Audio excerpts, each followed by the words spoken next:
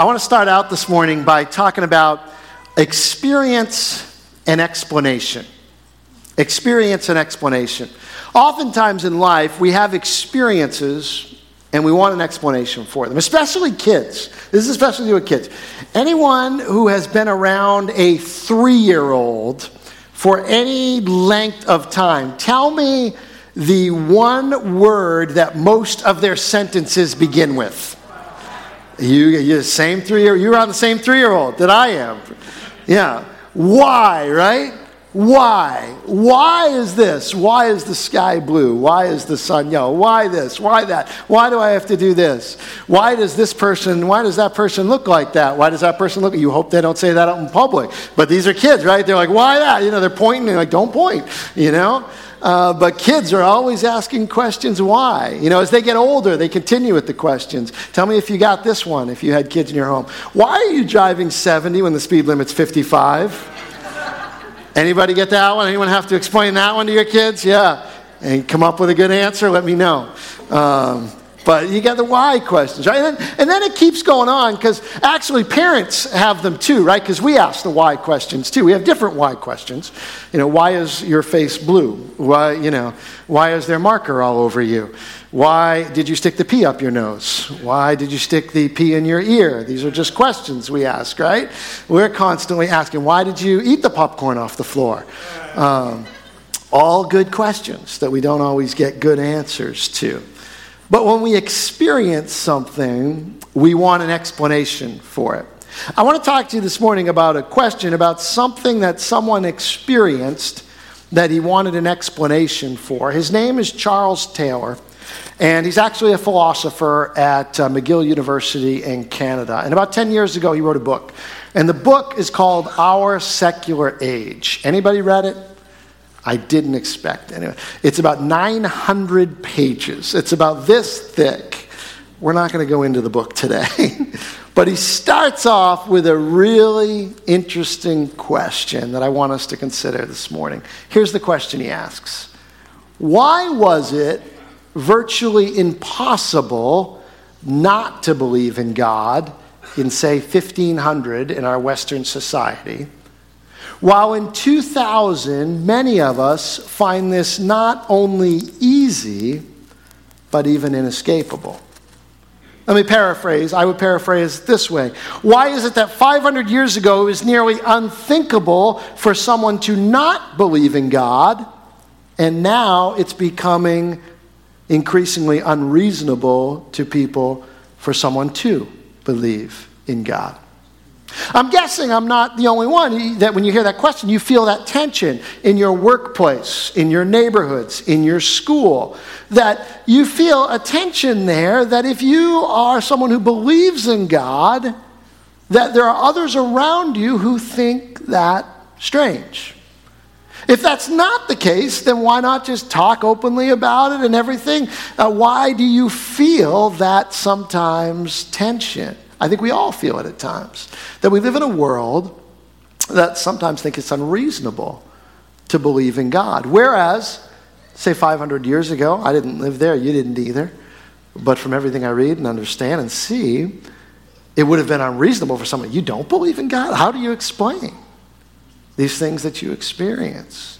How does that happen? How does that happen?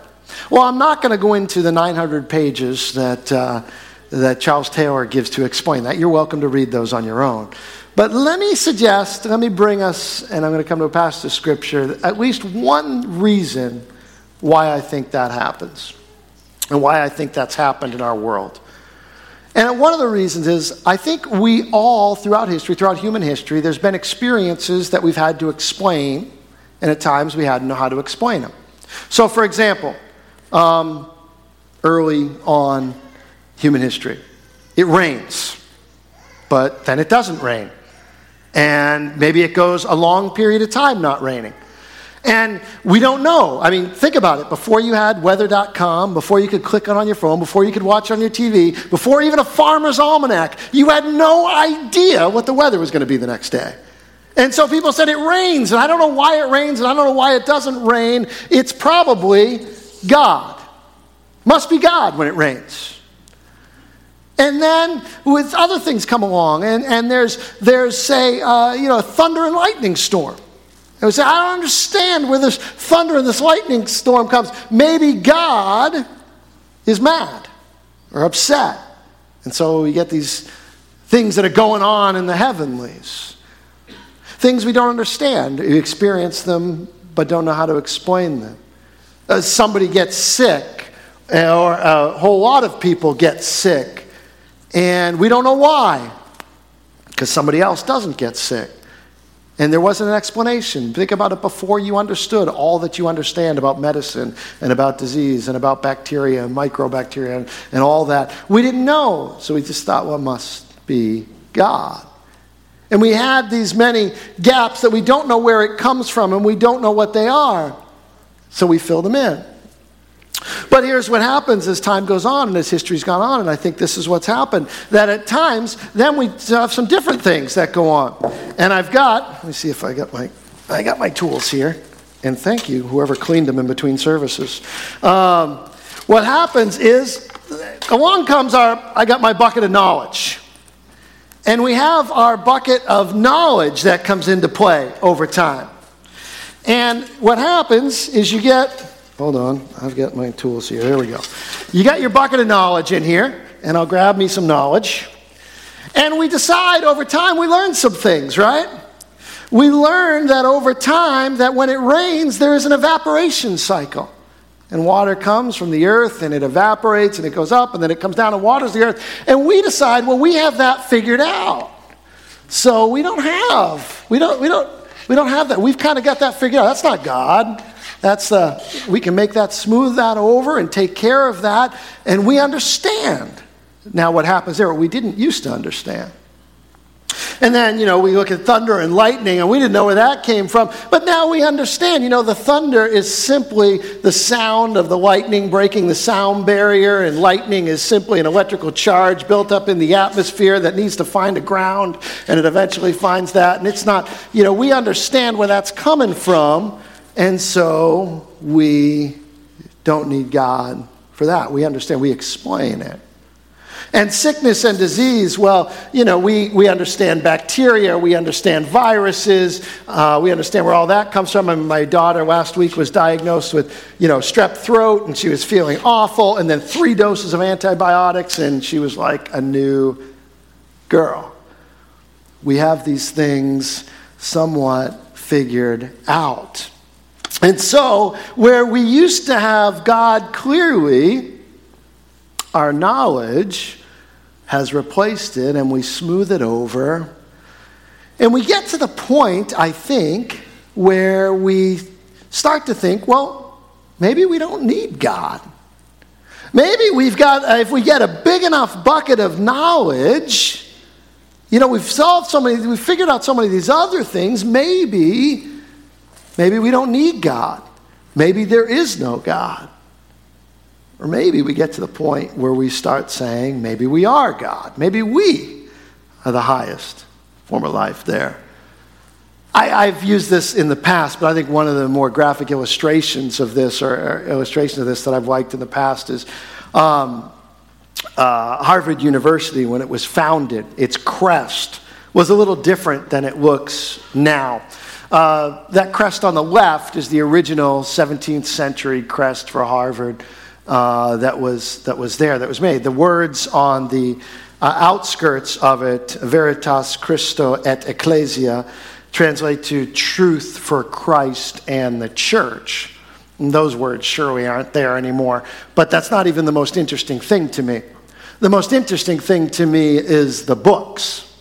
3 books on both of them. Except on the original crest, the 3rd book, you can tell you're looking at the binder. The 3rd book is open away from you. 2 books are open.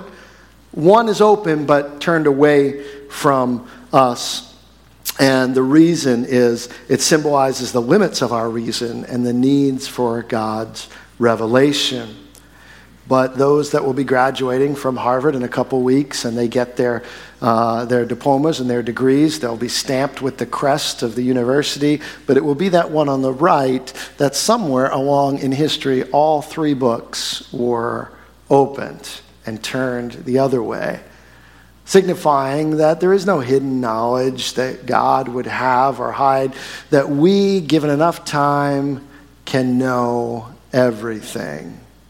And this idea, I think, permeating the fact that, look, knowledge is going to replace everything that we once thought was God. You have to be careful. This world that we live in constantly is telling us that we don't need God. And I think many times making you, if you're not careful, making us think we are gods. Think about all the things we've been able to solve. We can make food that can feed the whole planet. We may have distribution problems, but there's enough food to feed everybody. I can eat strawberries in January and apples in April. I think about the world that we live in that was not that way not that long ago. I can be in my house and with a few clicks of this, have somebody else prepare food for me and bring it to my door. Do you know, that was only kings and royalty in past days. I can, with the same few clicks of this device, stand at a point on the earth and have transportation brought right to me. They come right to me and pick me up and take me where I want to go. How do we not think that we are gods? I can speak to the air and say, Alexa, order toilet paper. And it shows up the next day at my house. Or if you live close enough to an Amazon distribution center, it'll show up in a couple hours. We live in a day and age where it's hard not to think that our knowledge is going to solve most of our issues, and that what need do we have of God? Well, I would argue, and what I want to present to you this morning is I think that even though some of these things we've been able to cover up and take care of and understand, although I would argue all we've done is push the question back a little bit more, but we'll get there, but understand a little bit more, there are some things that I think our knowledge has either not answered or given us a quite unsatisfactory answer. 3 questions that I think might fall into that category. They are illustrated by a painting by Paul Gauguin that is a 19th century French painter. It actually hangs in the MFA in Boston. And the title of the painting is actually 3 questions that he raises that are written in the upper left-hand portion of his painting. And these are the questions that Gauguin raises. And it is, where do we come from? Is the first question he asks. Second question he asks is, what are we? And the third question he asks is, where are we going? 3 questions that were raised by Gauguin in the 19th century that I don't think we've answered even to this day or even come up with satisfactory answers. These are gaps that our knowledge and we constantly want to know the answers to. Where do we come from? What are we? And where are we going? As much as our bucket of knowledge has taken us, these questions still plague us, I think, at times. There's a passage in Scripture that I want us to look at this morning that I believe addresses this experience explanation phenomenon as well as these 3 questions. It's found in Acts chapter 17, and if you have a Bible and want to turn there, you're welcome to turn there and follow along, or if you don't have a Bible, you can pull one out of one of the chair racks in front of you or behind you and turn to Acts chapter 17. We're going to look at this. The Acts chapter 17 is the account of a man named Paul who was living in the 1st century, right after Jesus Christ died on the cross and rose again, and he was a church planter. And God had sent him all over the Roman Empire to plant churches. And at one point, he ends up in the city of Athens, Greece.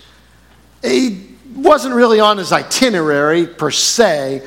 He had kind of been kicked out and driven out of the last city he was in. And he told his friends, I'll wait for you in Athens. Meet me there. And so he goes to Athens, but Paul, being Paul, can't help but get up and preach. And he does. And he preaches a sermon that is recorded for us in Acts chapter 17. And I'm going to pick it up in verse 22. And it says this: So Paul, standing in the midst of the Areopagus, which is the place in Athens people would come to discuss ideas, said, Men of Athens, I perceive that in every way you are very religious. For as I passed along and observed the objects of your worship, I found also an altar with this inscription: to the unknown God. What therefore you worship as unknown, this I proclaim to you. I think this is Paul very much on this explanation and experience. Look, you recognize that there are some things in your world that you don't have an answer for, that you don't know. I'm here to proclaim the answers to those things that you don't know. And he actually, very early on, addresses that first question. Where do we come from? So let's continue on. The God who made the world and everything in it, being Lord of heaven and earth, does not live in temples made by man, nor is he served by human hands as though he needed anything, since he himself gives to all mankind life and breath and everything. Paul says, you're wondering where you come from is an easy answer. You come from God. There's a God who lives, who created you. You're wondering where you come from. God has given you life and given you breath. Now, this isn't the answer that many in our world and many in our society would have us believe, or that many believe. Many believe the explanation for today is that we did not come from anywhere in particular. We're simply a lucky bunch of seemingly conscious matter that's a result of enough time and chance and elements coming together, and here we are. And Paul says, the Bible says, that's not where you come from. Where you come from is that God has created you, or you are a result of a God who made you. God gave breath and everything that you have. You might say, well, that was a good explanation before, we came along with all our knowledge and understanding of nature. And I think I'd push back on that a little and say, what knowledge have we gained that would refute this and saying, how hard is it to say we came from nothing? That's not an answer. It's a non-answer to say we just came from nothing, even though we know that all things must come from something and all things must have some starting point, that somehow life came from non-life. And we say that, and the answer is, if you come, many would say, well, you come from nothing, which is, at least to me, maybe not to you, somewhat of an unsatisfying answer. Paul says, no, you're from God. But what are we? What are we? Paul continues on. What are we here for? We might ask the question that way. And he says in verse 26, and he made from one man every nation of mankind to live on all the face of the earth, having determined allotted periods and boundaries of their dwelling place, that they should seek God and perhaps feel their way toward him and find him. Yet he is actually not far from each one of us. For in him we live and move and have our being, as even some of your own poets have said. For we are indeed his offspring. Being then God's offspring, we ought not to think that the divine being is like gold or silver or stone, an image formed by the art and imagination of man. Where do we come from? You come from God. What are we? Paul says you are for God. You are for God. You're God's offspring. You're God's offspring, and you are here to seek God. And that's where you were created. You are here to be with God, the God who has created you. We are here for God. Many would say, what are we? Would say, well, there's something of value within us. I think we all feel that there is something of value in us. But if you came from nothing, if it started by accident, if you're here by chance, you can't then say that there is some value that is related to it and infused in it afterwards. How can you? And Paul says, there's something in you that says you're created for something else, something more. And Paul says that's something that you don't know about, that unknown thing that lives within you, is God. Because he not only created you, he created you for himself. And finally, that last question, where are we going? Paul answers as he continues to go on in this verse. He said, the times of ignorance God overlooked, but now he commands all people everywhere to repent. Because he has fixed a day on which he will judge the world in righteousness by a man whom he has appointed. And of this he has given assurance to all by raising him from the dead. Where are we going? Paul says in this passage very clearly that all of us will at one day meet our Maker, meet our Creator, stand before God. And he calls them to repent and get in right relationship with God. Where are we going? One philosopher, Simon Blackburn, not a Christian, I don't think, but he sums up what science teaches about where we're going and where things are heading. And he sums it up in kind of a lengthy quote, but I think it's worth reading this morning. Here's what he said.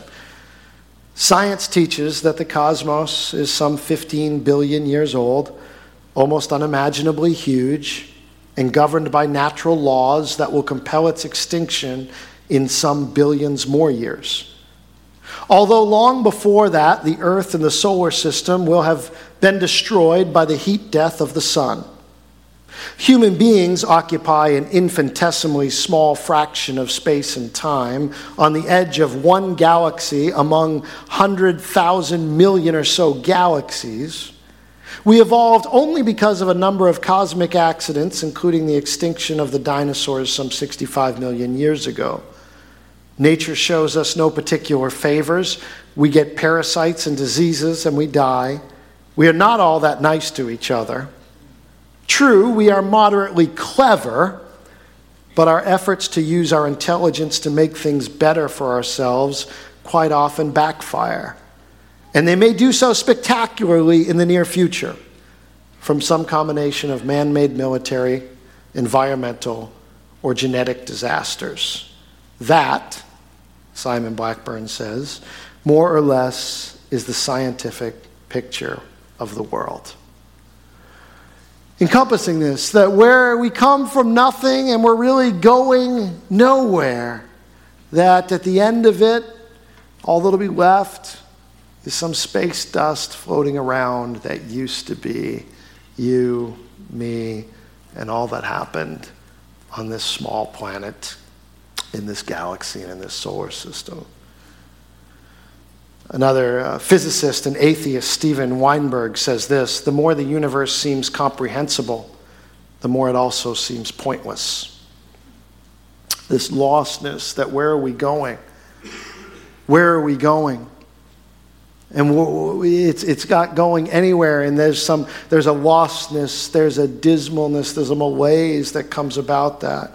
In your view, you may say, well, then in fact science has found an answer, you just don't like it. And you might make that argument. And I would say, but isn't there something within you that says that's not a satisfying answer, that this can't be all there is? We have trouble accepting this. We all want to go on and live forever. That's why Ponce de Leon searched for the fountain of youth. It's why celebrities today are freezing their heads when they die. People want to find a way to live forever because there's something within you that says this isn't it. There's more. There's more you were created for. I want to live on for eternity. That's not because you're just enjoying this world. I believe that's because what the Bible says, God has put eternity in the hearts of men. that you were created to live forever, that you were created for more than just these 50, 60, or 70 years that we get to live. Paul says at the end of this passage, you go back to that previous slide, guys. At the end of this passage, he says that all these things, and of this he has given assurance to all by raising him from the dead. Here's what Paul says. The answer to these questions: where do we come from? You come from God. What are we? You are for God. Where are we going? We are created forever, and we will all meet God. All of this, if you want to believe it, if you are going to believe it, all of it rests on the resurrection. He says that's what it rests on. He says that's the only reason you should believe it. Because God has made assurance of it based on this man that he raised from the dead. Based on this assurance, he has given us this assurance to all by raising him from the dead. Now you may say, well, I don't believe the resurrection. I don't believe that he was raised from the dead. I certainly understand that there's probably many here that might say that in a room like this, and that's fine. God has given us the reason and the ability to choose that. But I would just leave you with this. Then you also have an experience that requires an explanation. And that's fine. But you also have an experience that then requires an explanation. And that experience is what Christians remember on this day as the resurrection. That experience is that the tomb, in fact, most scholars, almost all scholars across the board, Christian, non-Christian, religious, non-religious, those who look at the historical and archaeological evidence would say the tomb was empty. There's not much doubting that. There's not much arguing that. It was empty. It makes no other explanation make sense. There's too much evidence. There's too much documentation. The tomb was empty. Now, you can do with that what you will, but you need to come up with an explanation for that experience. You need to come up with an explanation for the experience of the eyewitnesses that lived within the same time period that said that he rose from the dead, and that could have easily been proven wrong if he had not. In fact, hundreds of people publicly stated it, that if he had not, it could have easily been proven wrong by somebody. You have to deal with the experience that the original eyewitnesses that all four Gospels make to the resurrection are women. Now, that might not mean something in the 21st century, but it meant a lot in the first century. Because women weren't even allowed to testify anywhere and weren't considered credible witnesses. So if you are trying to convince someone of something that you want them to believe is true, you don't make women the first witnesses to it, telling everyone about it. Not in the first century, you don't. I'm just saying there's things that there are experiences there that you have to come up with an explanation for if you're going to say that this is not true and therefore these things are not true. Finally, come up with an explanation for why followers that were fearful, that left his side, that ran away, that hid, that thought it was all over, suddenly were changed so that they were fearless and were willing to give their lives and die because they said he rose again. All of them. Not one of them, in order to save their own life, would say, no, it's not. It didn't happen. We all made it up. Not one of them to spare their own life. I'm just saying there are experiences that you'd have to come up with an explanation for. A plausible alternative. Tim Keller, in his book Making Sense of God, says this: if we try to explain the changed lives of the early Christians, we may find ourselves making even greater leaps of faith than if we believed the resurrection itself. It may be that the truth is there, but you just don't like the answer that God has given. William Lane Craig says this: once one gives up the prejudices against miracles, it's hard to deny that the resurrection of Jesus is the best explanation of the facts. Experiences that require explanation. The experience, Paul says, the assurance is that God raised him from the dead. And because that's true, and because that happened, you can trust that you come from God, that you are made for God forever. And that's the life that God calls and invites you to through Jesus Christ. That this is where God has invited you. This is the message of the resurrection. That there is hope. That you are not here by an accident. I don't think you're in this room by accident today. I think God directs your steps. I don't think you are on this planet by accident. God has created you and called you, and he has made you for more than you know. So what's our response? Well, this passage gives three responses that people gave, and I think they're probably somewhat similar of the three responses that may be here today. Verse 32 says, now when they heard of the resurrection of the dead,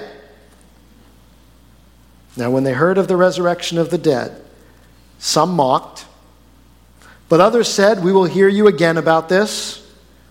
So Paul went out of their midst, but some men joined him and believed, among whom also were Dionysius, Areopagite, and a woman named Damaris, and others with them. I don't doubt that in a room like this morning, there are all three of those responses that are here. There are some of you that you hear this message, and mocking or disbelief is your response. I don't believe it. I can't believe that people in the 21st century would believe that. And if that's the case, I would just challenge you once again. All I'm saying is you have to have an explanation for the experience, that if you are intellectually honest with yourself, that you consider it and look at the evidence. Don't take someone else's word for it. Don't take that professor's word in college. Don't take some other person's. You go look. You decide. You come up with an explanation for the experience. Because there's too much on the line to take someone else's word for it. There's too much on the line to just ignore it. Because we're talking about the things of eternity. If I'm right, there's an eternity on the line for you and for me, with or without God, in heaven or hell. That's what's on the line if I'm right. If you're right, well, there's not much for you to lose, is there? Because you already believe that you're coming from nothing and going to nothing. I'm just saying you have to consider it. But that's okay. God allows us that choice to make, and he will not force you, and he will not take your free will away from you. I think there's a second category of people who may be in here who may say, it's interesting. I'm not sure. I'd like to hear more about it. And if that's you, well, then I'll see you next week. Keep coming. Keep listening. Keep waiting to see and look what God has for you. But I also think there's that third category. And you're here this morning, and you're not ready to believe because of one message in one church on one morning. I think you're here and you're ready to believe because God has been working on your heart right up to this point. And it's been through other people who have shared it with you. It's been through other interactions in your life that have brought you to the point this morning where God is asking you, what will you do with this information? What will you do with my love for you? What will you do with this resurrection? Because the truth is, God has done everything he can to make a way for you to himself.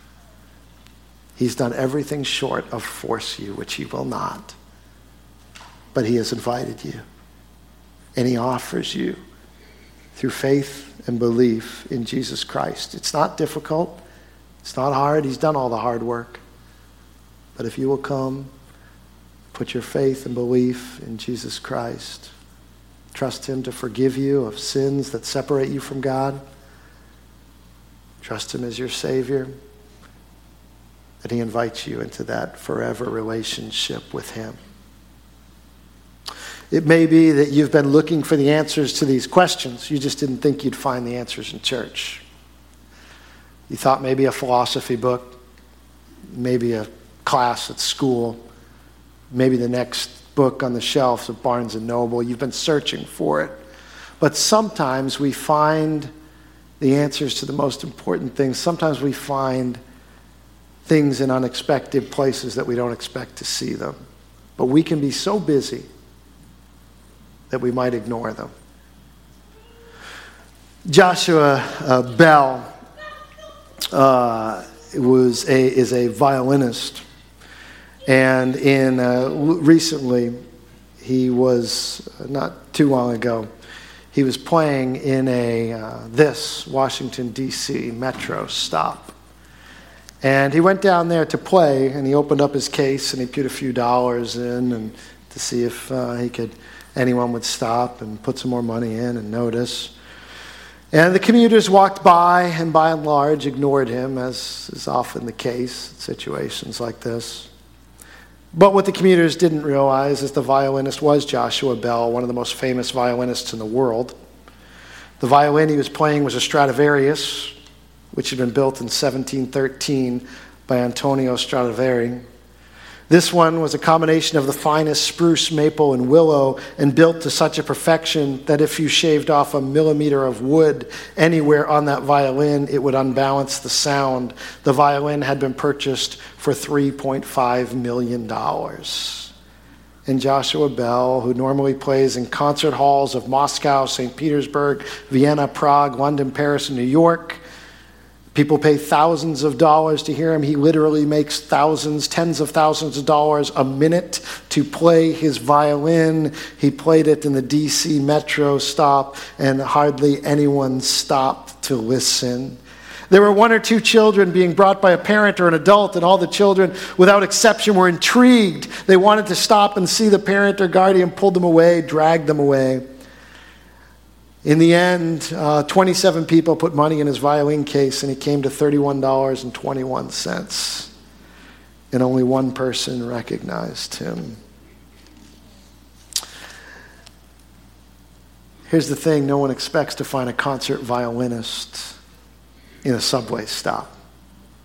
You're on your way to do something else. You're on your way to work. You're on your way to school. You're on your way. You're busy. And maybe these big questions of life that you've thought about, you don't expect to find the answer in a rugged cross, in an empty cave, 2,000 years ago, in a small, occupied nation in the Middle East. And yet that's where God has provided those answers for you. And you don't have to believe it simply because I'm saying it. He said it's because he raised him from the dead that you can know that you are from God, that you are for God forever. And he has made that opportunity available for you. Maybe the cross and the resurrection is like that. It's beauty that's in an unexpected place. It's the master offering something beautiful to you, something you're looking for, but we're too busy with our lives to stop and look and listen. Because we can distract ourselves to death.